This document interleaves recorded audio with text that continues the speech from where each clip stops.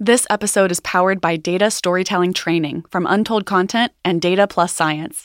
Transform your data into powerful visual stories by learning best practices in data visualization and technical storytelling. Whether you're a Power BI or a Tableau person, or you just want to better communicate your insights, this workshop will inspire you to see the stories that lie within your data. Learn more at untoldcontent.com/data storytelling training. Welcome to Untold Stories of Innovation, where we amplify untold stories of insight, impact, and innovation. Powered by Untold Content, I'm your host, Katie Trouth-Taylor. Our guest today is Bill Tucker. He's Executive Director at Flywheel Social Enterprise Hub, which supports businesses with a double bottom line of purpose and profit. Bill, I am so grateful to have you on the podcast to talk about social innovation and impact and the role that storytelling plays in driving it forward. Thank you very much, Katie, and I'm really happy to be here as well. It's fun to be in the studio and fun to be part of this series. You know, I like to start with asking about your personal story of innovation. What brought you to Flywheel? What was your journey? So I spent 3+ decades in the commercial printing business and realized that as much as I love this city, that all my relationships tended to be outside of this community. In a community that I'd really come to love, I just didn't feel like I was doing enough, and I felt like there was more that I could do. And that led me to do an early retirement, and rather than playing golf or sitting on the board of a nonprofit focused on one particular issue, I had the opportunity to step into the nonprofit world initially, supporting businesses that, as you describe them, often called social enterprises or social ventures or social impact businesses, but businesses that have that double bottom line of both purpose and profit. And I found that those skills that I had acquired in the commercial printing business really had applicability. And so, as I was just saying to someone earlier today, I work harder than I've ever worked in my entire life, but there's not a day that I go home or a morning that I get up that I am not absolutely looking forward to the opportunity to engage with people who are making a huge difference in this community. I am a lucky man. Absolutely. And I've had the honor of sort of watching Flywheel grow, watching different cohorts graduate from the accelerator. And it's incredible how I don't think that social innovation or social enterprise is sort of a niche anymore. It is critical and central to the sort of identity of innovation in our country. Do you feel that way as well? Oh, absolutely. I think that particularly as the newer generations come into the marketplace, I think what they do is they have put a tremendous value on the impact of those businesses. In fact, I heard somebody talking yesterday about the notion of everything we do, whether we're purchasing, we're donating, we're driving, whatever we're doing, has some type of social impact. And the question is, do we make that impact positive or do we make it negative? And how do we find balance in that? So, it's definitely changing. Tell us about some of the innovation stories emerging out of the startups that graduate from Flywheel. So you kind of asked me the question, like, which is my favorite child? and I don't know if that's going to be fair I'm to so do sorry. that. That's totally unfair. I think the thing that I would say is, and what really excites me the most, we have great companies that we touch, great founders, and that's maybe a better way of describing it, people that are passionate about what they're doing, whether it's starting a coffee shop or starting a business designed to accelerate a relationship between a parent and a teacher. All of those founders come to us with the idea of getting help to help them figure out how to create a business model and how to deploy that business model actually in the marketplace. And that's exciting and it's fun. But I will tell you what makes it even more fun is that, and what makes it more impactful, is that we've been able to aggregate a community around these founders.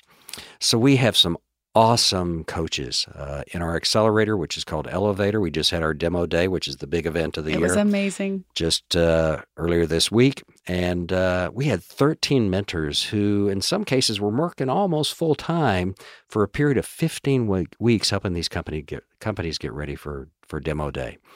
We have another dozen or more that are also working in other programs that we have, and that's just awesome. And then I think about the startup community itself and how we have been embraced by that startup community. The folks at Centrifuge, in particular, Wendy Lee, who started that and welcomed us into the Centrifuge workspace, and now continuing with Pete Blackshaw and the rest of the crew down there, have helped us integrate into that startup ecosystem. And so when we run our accelerator and other programs, we have people from all different organizations in this community that support startups. It includes EY, and it includes Dinsmore and Scholl, and it includes Cincy Tech and Queen City Angels, and just a variety of companies that recognize that their impact in the community can be more than just a financial impact. And it's just really fun to see those companies, those businesses, those organizations really lean into it. We're really grateful for that.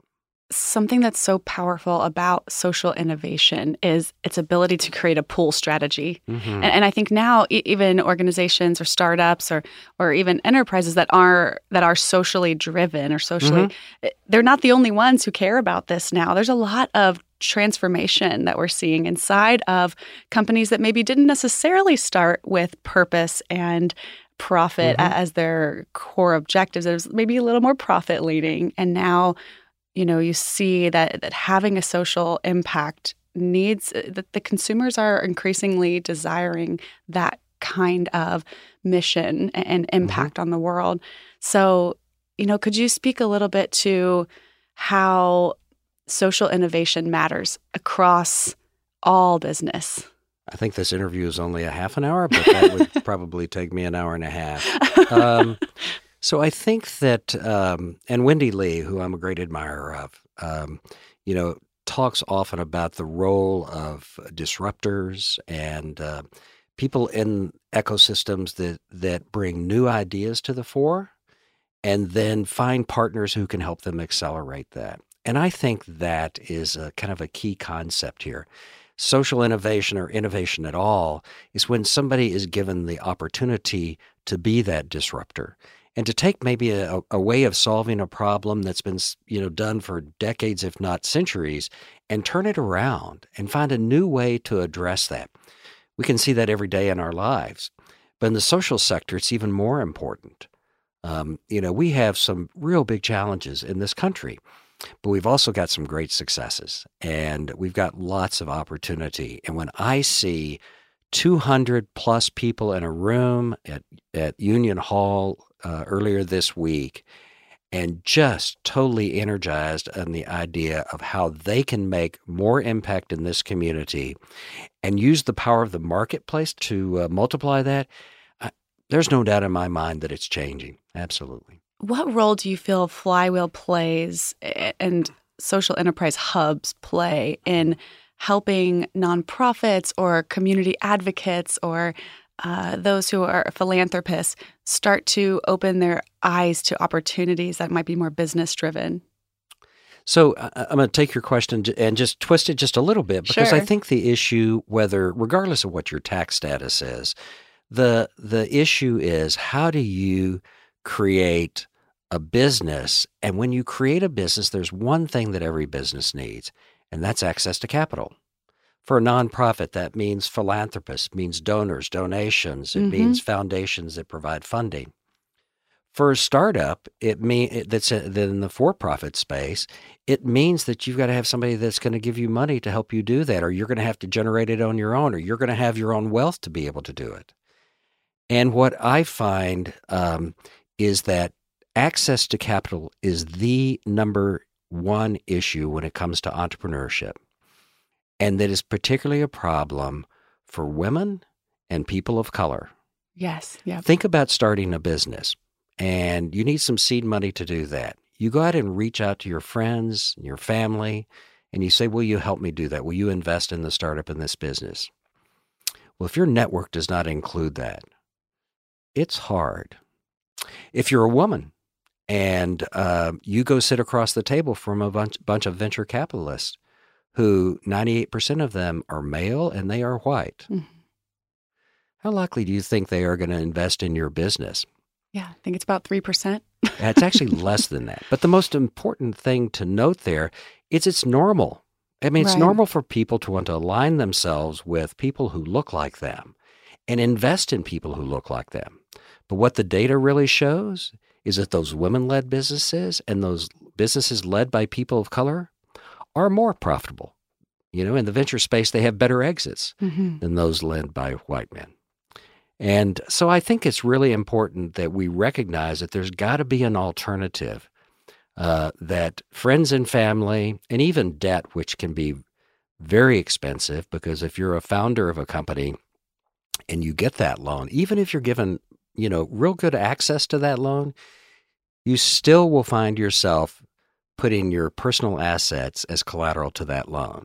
And what really becomes troublesome is when that business fails, not because the founder, it wasn't a good business, not because it wasn't a good founder, not because it wasn't a good business plan, but because the market changed or a Starbucks came in next door, or whatever it may be. When the business fails, the family fails, and the opportunity to start another business is lost for that generation. And so we think that there's an in-between space, and that's what we've been really working on hard, and we think that's an opportunity in this community. What's the in-between space? Oh my gosh, thank you for asking. So we think that there are alternative forms of risk capital. Let me explain. So in the venture capital space, venture capitalists give a company money. In exchange for that, they take stock in that company or take equity in that company. And their expectation is that they'll do that with maybe 10 companies. And out of those 10 companies that they invest in, one of those companies will have what's called an exit. In fact, we call those companies unicorns. Yep. Companies that will return 20, 30 times what that original investment was and pay for all the money it was lost on the other 8 or 9 bets. And so unless your company has an exit, unless they're clearly designed for an exit, you're unlikely to get capital. So what if we could turn that around? And instead of investing with the idea of finding one unicorn, what if we could find maybe a zebra or a gazelle, a company that can grow and grow really well, but may not have a big exit as part of them? Yeah, not have that hockey stick growth. And so there's an opportunity there. In fact, that's something we started playing with around 3 years ago. In our accelerator, we ask for the companies that go through the accelerator to return to us our investment in them by taking a percentage of their revenue. And we started getting checks back. And that said, okay, this is working.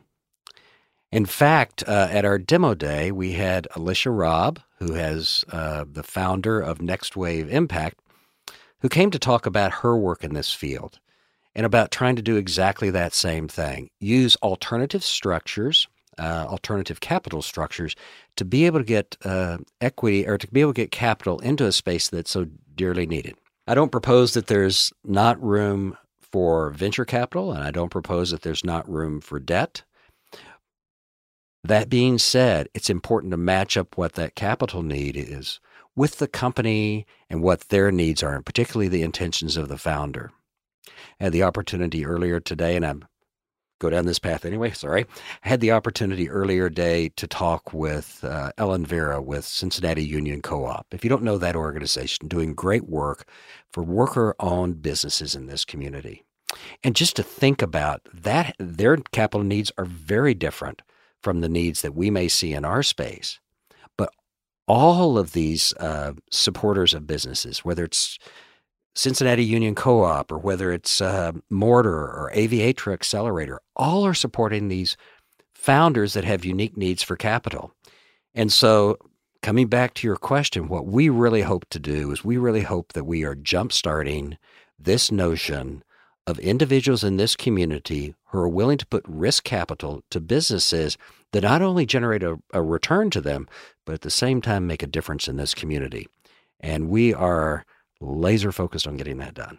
Just to kind of take it a little bit different direction for a second, you asked about favorite stories, and I said it's like trying to pick your favorite child, and there are so many.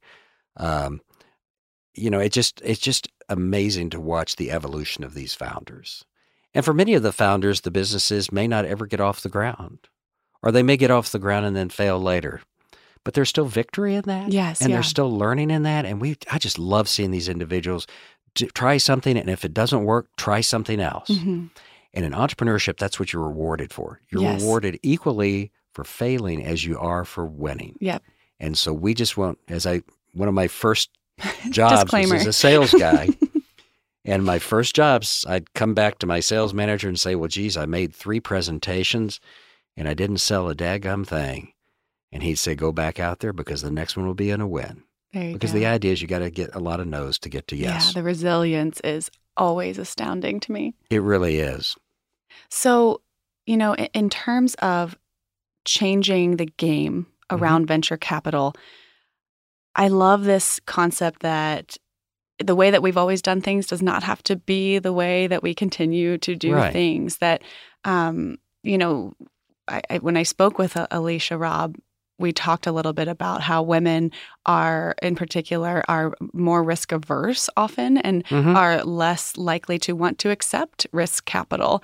And so Correct. thinking about other strategies, revenue equity is kind of interesting. Right. Are there other, I guess one of my questions for you is, when you're going to build that kind of relationship with a potential startup or company, how do you create alignment there? What needs to be present in order to trust that relationship's a sustainable one or a smart one to make?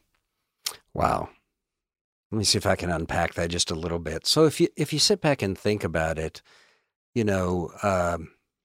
finding your husband, finding your pet, whatever those life experiences are, you go out and you test and you trial. Not saying anything against Stephen, but that's what you have to do. You have to test and trial. And eventually you find that fit that's right. And I think very much that's the same issue in entrepreneurship. You've got to build relationships with people who can help.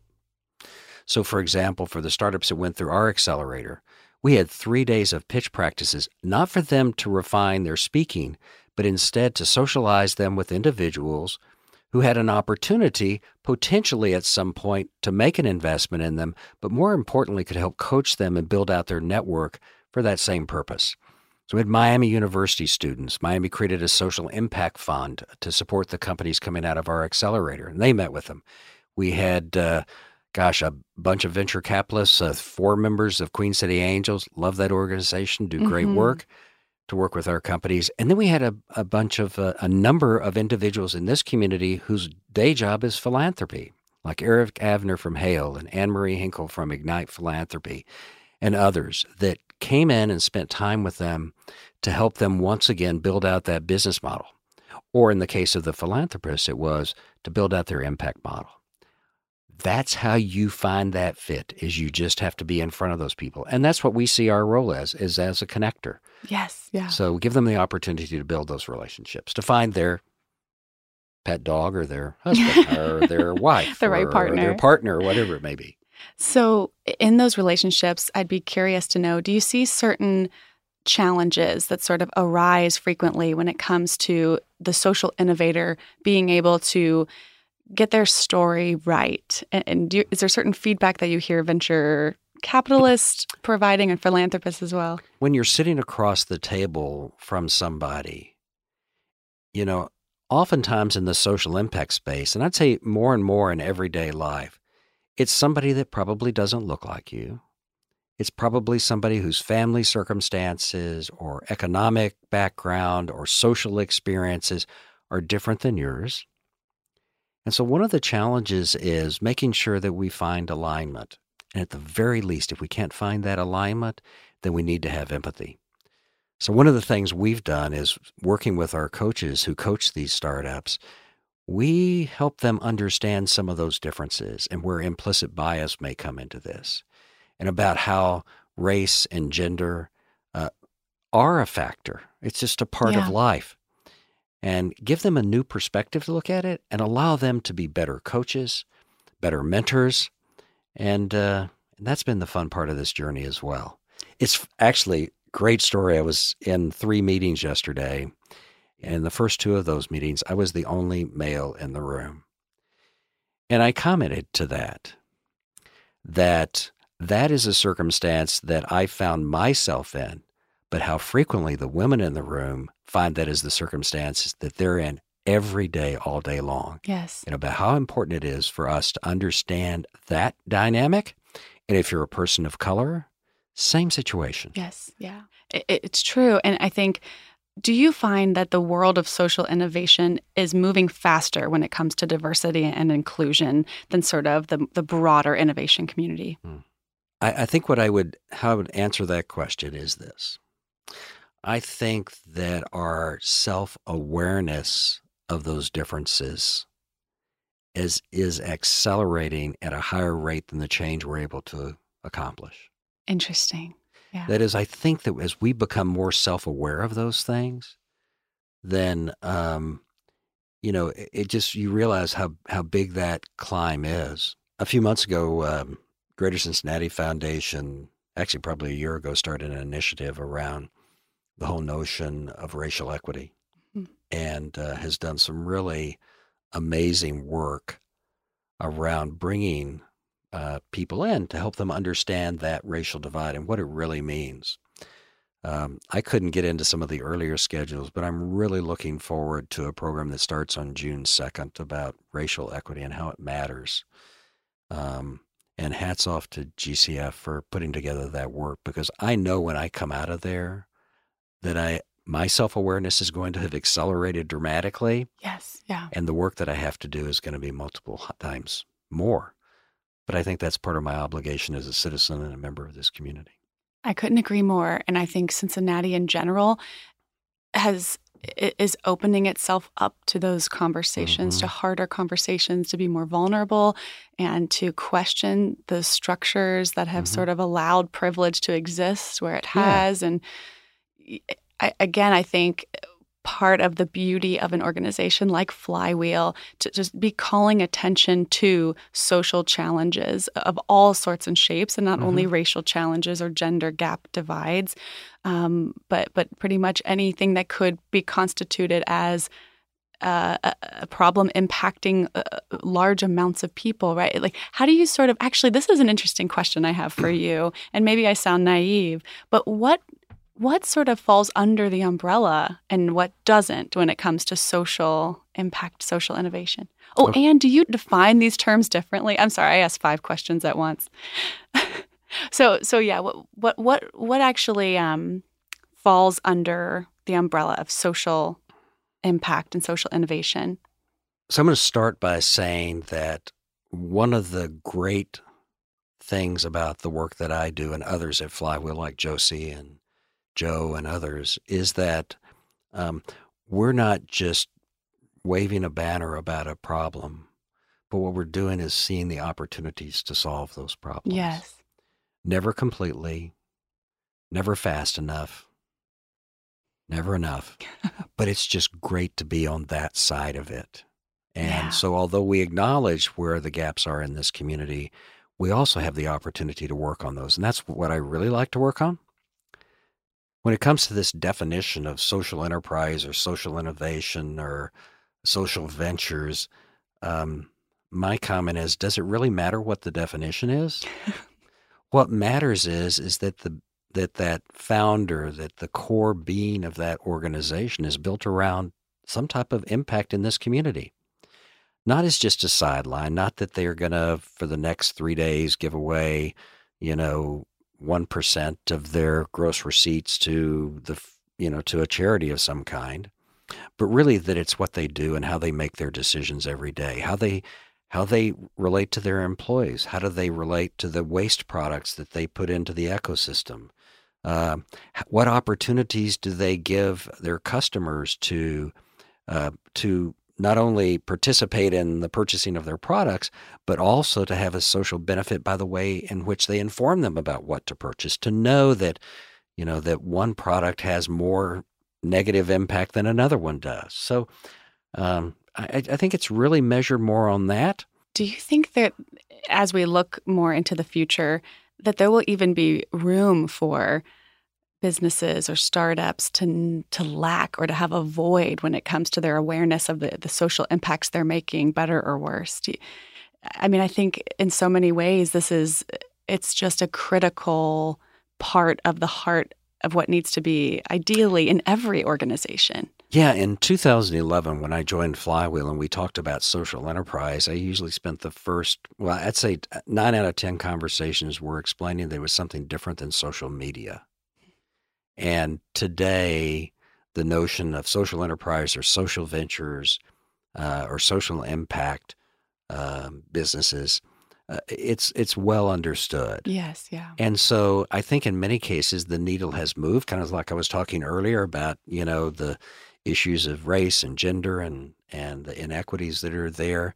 The more we know we need to do. Yes, yes. And it's not just to do it because you can do it because you want to do good, but you can do really, really well when you do good. The marketplace rewards that. And you can see it every day. Isn't that incredible? It's something that it's unthinkable to me that it took sort of so long for there to be a loud conversation around that it was, assumed that business could just be business or only profit driven, that would somehow create a place where people wanted to work or that consumers wanted to buy from. And I think the demand is changing on both sides in terms of recruitment and retention of talent, and also the impact and the ways in which consumers or customers can now see into the companies they purchase from. And there's a higher standard than ever for responsibility and sustainability, diversity, inclusion, mission. It makes great sense. One of our contributors to our program is Mary Miller, who is the owner, CEO, kind of stepping out of the picture right now, but Jancoa. So I'll just say Mary Miller of Jancoa. And in her business, the turnover on an annual basis is over 400%. Wow. But Jancoa does it for less than, I think the metric was 80% a year. Now that still seems like a lot. But just imagine if people turn over in a job, what that means to their family. They get started, then they get knocked back. They get started, then they get knocked back. Yeah, yeah. So for her to offer ways in which to encourage her employees to dream forward, to think about their future. There's a guy by the name of Matthew Kelly who wrote a book about this called The Dream Manager. What that did was there was a very clear business case for that because it costs her every time she has to turn over a new position. Absolutely. So yes. It makes good business sense. So, let's just do it. I love that.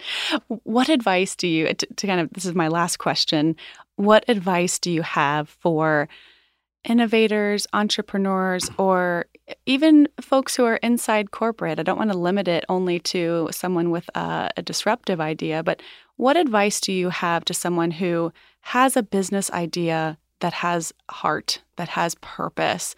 How do you think they can harness the power of story to get buy-in?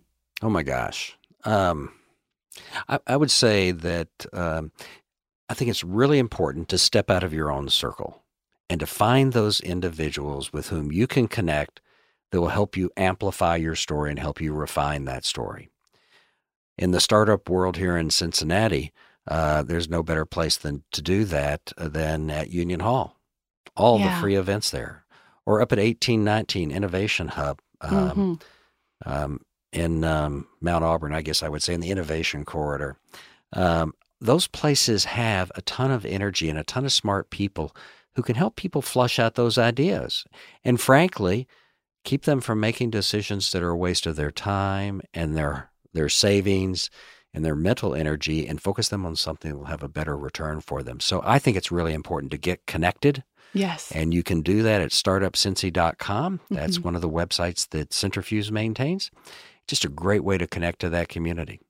I love that. Yeah, being willing to share and don't just sort of sit alone in your silo with your idea. Particularly get outside your own circle. Yes. Great place to do it. Yes. Phil, thank you so much for this conversation. Thank you. It's been fun. Thanks for listening to this week's episode. Be sure to follow us on social media and add your voice to the conversation. You can find us at Untold Content.